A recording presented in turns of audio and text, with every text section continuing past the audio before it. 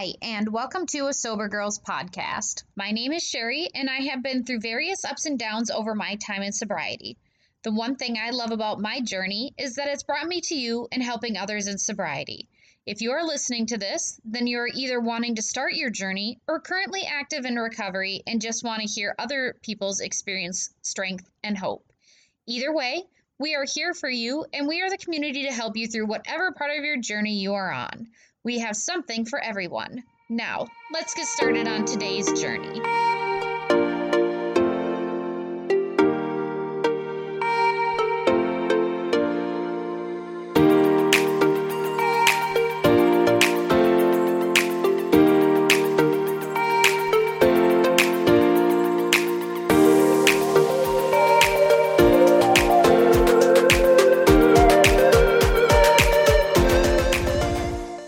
Happy Wednesday, fam. I hope that you had a great rest of your week and your weekend. I apologize if I sound a little stuffy. It appears I either have my son's cold or I'm having some allergy issues, so I'm a little stuffy today and I'm sorry. I'm really excited because the past week we've had the most downloads and listens of the podcast that we ever have. I don't have a goal or number of people that I need to listen. I just love knowing that people can hear our podcast wherever they are and hopefully get answers they're looking for or at least pointed in the right direction. I had an awesome meeting on Saturday with my home group. I feel like every time I have a meeting or hear someone speak on their sobriety, I grow, and that's such an awesome feeling. And I want you to have that feeling too. I've been enjoying sharing my experiences with you and taking you through the steps. Step work is truly the cornerstone of staying sober, but the part of step work we don't talk about enough is mental health. Now, I'm not a doctor, I'm not a therapist, I'm not here to give medical advice, but we are here technically at the fourth step. And while I want to explain that to you, I want to talk about what it actually encompasses, because the fourth step, taking personal inventory, it can be really scary. As I did mine and wrote out all my transgressions, the more I remembered, the more it became embarrassing to me, but also it was very humbling. What I saw as I did the fourth step was the character defects that I had. When we do the fourth step, there's a formula that you do, and it's in the big book or in the 12 by 12, either one of those, and your sponsor will walk you through it. It's not like math, but it does work. And a lot of different sponsors will use different things, and there's another book, I can't think of it right now, and I really want to say it's like something, it's got the name Joe in it, and I would have to look it up. But when we do our fourth step, we write down what happened to us, why I'm resentful, and what it affects. So what happened to us is the resentment. The cause is why I am resentful. So it's basically the action, what the cause was. And the list is where we get to explain how it hurt us and our self-esteem, our pride, emotional security, finances, relationships, sexual relationships. There's a lot of different things that can be affected.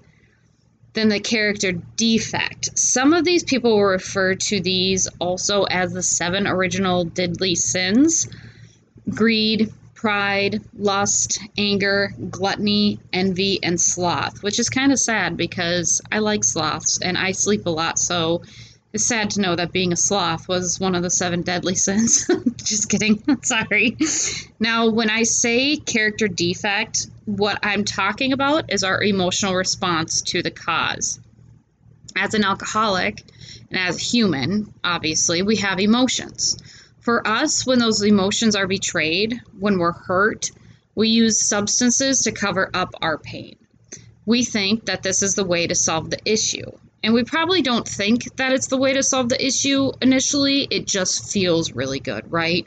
It feels good to be free. It feels good to not have to think. And at that point in time, that's our way of being free, is by using a substance to cover up the pain. Sadly, we don't always know what we're doing, but as we take inventory, we can see how the past and our hurts affect the addictive personality. For those of us who don't have an addictive personality, there might not be as much of a substance controlling their life, so to speak. Things happen to us. It triggers responses such as fear, selfishness, self-seeking, resentment, self-pity, egotism, guilt, impatience, just to name a few. And I know for me, I have panic attacks, and usually those panic attacks are brought on by fear of the unknown. Lately, it's been not fear of the unknown, but fear of how am I going to handle this? And my therapist does a really good job of explaining to me that anxiety is a pituitary gland secretion. And so when I have a panic attack, when I feel that coming on, that physical response, she says that it's really important for me to remind myself this is a physical response. I am not really under attack. I don't need to have fight, flight, or freeze. It's easier said than done, but my therapist is really good about walking through anxiety with me, and I still have panic attacks. It's just a matter of being able to control them. As you work the step with someone who is familiar with the process, such as a sponsor, and a sponsor is going to have already gone through not only all the steps, but at least the fourth, fifth, and sixth step. That is absolutely a requirement because you can't lead people, especially if you haven't done it before. They're going to help you find those flaws or defects of character. If you so choose, you can boil down your resentment to one of the original sins that we discussed earlier. And to be honest, for me, I know that pride is definitely one of them. Some people have a hard time discussing religion or sin, so it truly will be up to you and your sponsor. I believe, though, that being able to look deep and admit that you are envious, angry, or have issues with your anger and pride are very healthy. It takes real and rigorous honesty. If you are not honest, you will be sure to repeat the same mistakes and behaviors. One defect of character that I did not realize I had until very recently was abandonment. I have absolutely no clue where or how it came to be, but it was ugly. 11 years sober, and to my recollection, I do not have any memory of having issues with abandonment or fear of abandonment.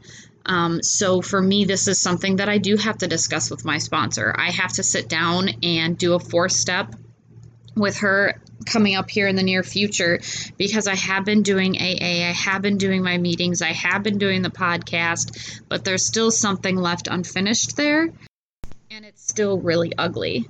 Doing a 4-step and being done doesn't mean we won't make mistakes. It doesn't mean we won't have to do a 4-step again. I do a 4-step annually, and if something major happens, I sit down and immediately do one with my sponsor, like I'm getting ready to do now. The most important thing that we do have to remember, though, is that while we still can make mistakes, that it's really important that remembering we need to be changing our behavior. So once we've become aware of the character defect and we've made our amends, that we make changes in our behavior, because if we are not making a change to the behavior, then we truly aren't doing our program or making an honest recovery. We will be discussing these a little bit later on. We're not going to get into those kinds of things right now. Right now, we are still working on our mental health and doing the 4th step. Harboring resentments is not healthy, and getting it out, sharing it with another alcoholic, is vital to our sobriety. You can do that in a meeting. You can do it in a 4th step. As I've said before, I do not suggest doing a 5th step in a meeting, but if you need a meeting because you are having certain emotions or feelings or fear of relapse, you certainly go into a meeting to hear other people's experience, strength, and hope. And if they ask you, does anybody have anything hindering or enhancing their sobriety, feel free to speak up. For me, a lot of my 4th step was centered around sexual insecurity, personal relationships, and pride. Those were just a few to mention regarding one cause. I had a very abusive past sexually from a few players in my life. So that was one of the largest issues for me that affected me greatly, and it still does. But I'm fully aware of the effect that it had on me, and so I'm able to at least address it when I know it comes up. Character defects, as we call them in AA, do not go away. They stay. What goes away is the desire to numb the pain with a substance. AA helps keep us sober. It teaches us how to stay sober, 24 hours, one day at a time. Once we have identified the root cause of our drinking or using, for some of us, while that program gives us a solution, we need outside help. And that's what I really want to talk about. Some folks certainly can use a program and get through the steps and find that they do not suffer from the maladies such as depression or anxiety. Or if they did, they're able to overcome them as they were situational or fully related to their using. But the reality is that depression and anxiety are very real, and we cannot ignore our mental health. My first sponsor, who I've already talked about, was a nightmare, insisted that I get off my antidepressants, and I did for a long time. It wasn't good for me, though. My depression got worse. My emotions were on a pendulum, and no matter how much work and effort I put into the program and my step work she claims she was taking us through, she truly wasn't explaining anything, and she was just having us read the big book. While the solution is in the big book, she wasn't giving us the solution. I still haven't figured it out, and I don't need to. That's not my job. But truly, I hated that I was being manipulated at home and in AA. She told me if I went to counseling or got back on my meds, she wouldn't work with me anymore. So I did. And I told her that I need these things to heal and grow. She didn't like that. Maybe she thought I was weak. Maybe she thought all I needed was AA and she felt like I was a failure, but I don't know how I was feeling. I was admitting that I needed extra help, and I was staying sober while dealing with her crazy ass and still being with my abusive ex. So I laugh now because I don't know how I did it, and it's okay to need outside help. It is 100% acceptable to be on medications to assist with anxiety or depression. Now, I have had people ask me about using CBD for my pain, medical marijuana for my anxiety, or marijuana for my anxiety and my chronic illness. For me, due to my addictive personality, and that being one of my former drugs, I simply do not entertain that as something to help me. But there are people who are in recovery who choose to use those products. We cannot and should not look down on those who do. As Tyler and I discussed last week on the podcast, for some, pills are not an issue. Marijuana is not an issue, but alcohol is.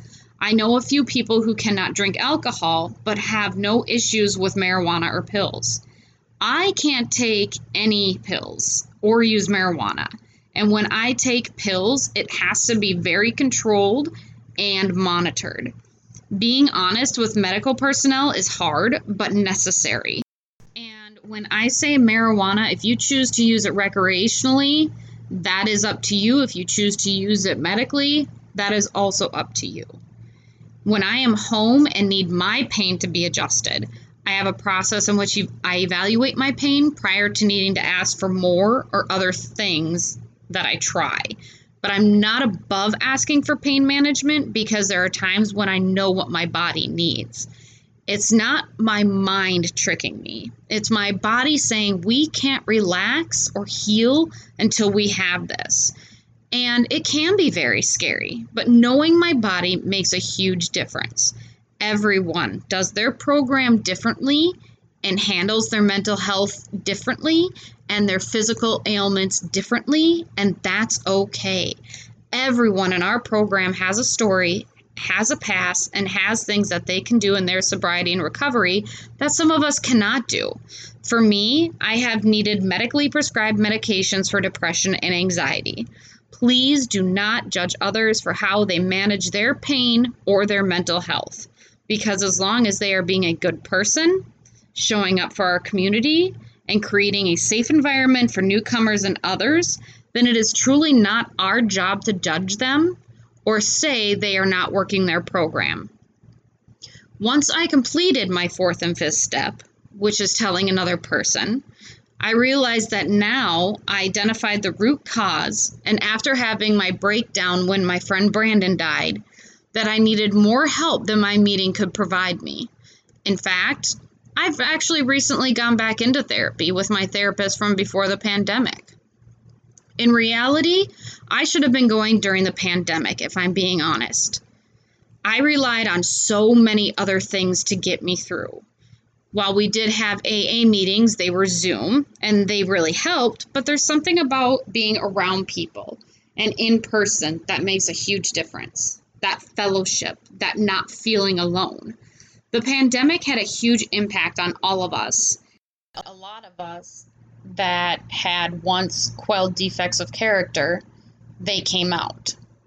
I was listening to a podcast last week that my friend Kelly runs. It's called Fangals. And she had a guest on. Her name was Heather, who came to talk about emotions. Heather is going to school to be a counselor therapist. And her talk was on having feelings in a messy world. And it really spoke to me.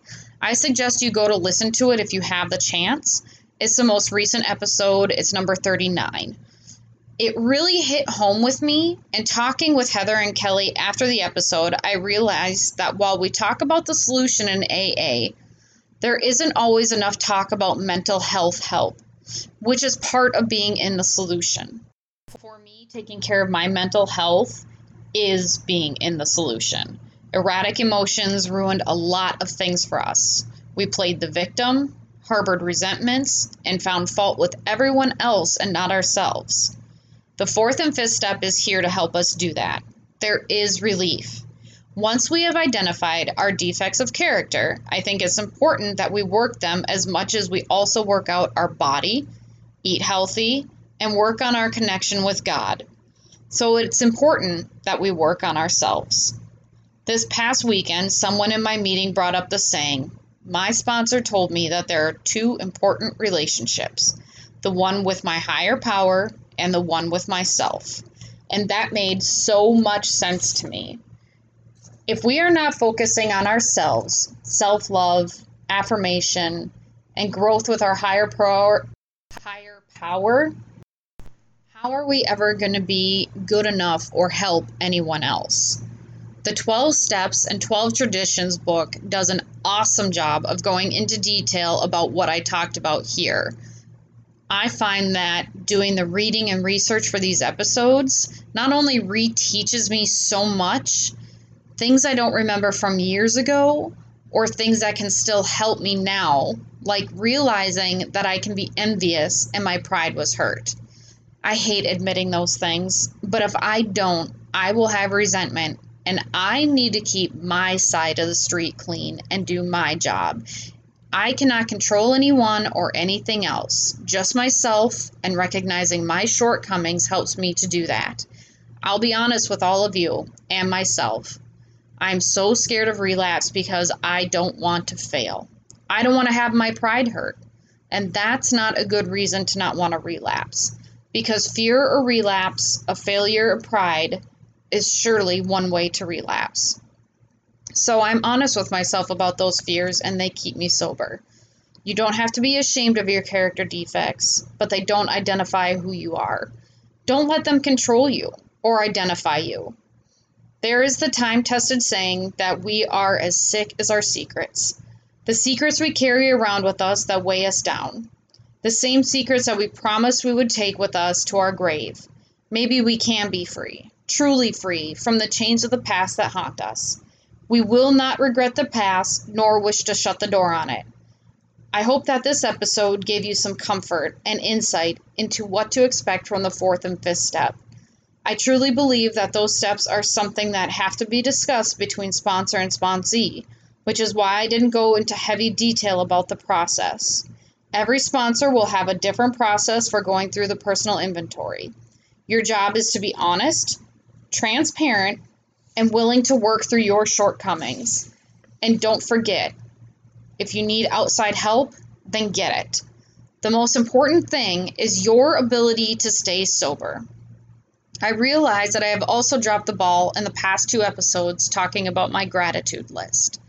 So I am going to talk about my gratitude list, and it frustrates me because I hate when I forget things, and I've had so much on my mind lately. But getting back into a routine, getting back into worrying about and taking care of myself and my mental health has really helped me continue to grow along spiritual lines. And remember, we claim spiritual progress, not spiritual perfection, or progress over perfection, spiritual growth. However way you choose to look at it, progress over perfection, always. Even if it's just 1%, be 1% better than you were the day before. But I digress. So I'm just going to talk about a few things the past few weeks that I have gratitude for, and hope that it helps spark some few things in you. I've been getting more active on social media on the recovery side of things, and it's been amazing. I like being able to go online and see that there are people like me who are not only excited to be sober, but are cheering others on in their sobriety. I am grateful for a sober community at home, here, online, all of you. I am grateful for all my friendships, all the people in my life that have taught me lessons, brought me happiness, grown me as a person. I am grateful for the other people in the podcast community, Jessica from Wife of Crime and Kelly from Fangal's podcast. They both helped me immensely this week and gave me some great confidence in myself and in my podcast. I'm working towards moving on to Patreon and having a book club there, and I was struggling to find out the website, and I reached out to Jessica from Wife of Crime because that is absolutely one of my favorite podcasts, and she was so helpful and so kind, and she is so hilarious. If you are a true crime fan, I would suggest checking out Wife of Crime. She and her husband Russ are hilarious. And Kelly from Fangals, she was the one who suggested to me doing Patreon. We were bouncing each other's ideas off of each other regarding our podcasts and how we wanted to continue to inspire others and help others. And she really helped me realize the importance of the mental health aspect and sobriety, something that I certainly didn't forget about, but I think something I forgot that is so important to our growth in AA. So thank you to Kelly and Jessica for your talks this week, for your guidance, and for your friendship. I am thankful overall for helpful communities and groups of people who share my passions and goals. That's something I've never had before, and I am so thankful for. Like my Peloton group. Love my Peloton group. I am also thankful for fall because, let's be honest, who doesn't love a cute sweater outfit? And also, I am very thankful for the ability to be able to grow and find new ways to serve others and be a good friend, wife, mother, and daughter. I'm not always the best, but progress over perfection. Thank you for listening, friends, and I hope you have a great rest of your week. Thank you so much for hanging out with us on this episode of A Sober Girls podcast. I hope we were able to help you on your road through recovery, or if anything, help you understand that if you are not active in recovery, but want to be, that you are not alone. We are here for you. Don't forget to subscribe, like, and follow us wherever you listen to your podcast so you don't miss another episode. Also, you can follow us on Instagram and Twitter at A Sober Girls Pod, and online for show notes and other information about sobriety at asobergirlspodcast.podbean.com. I hope that you have a great rest of your week, and until next time, fam, be well.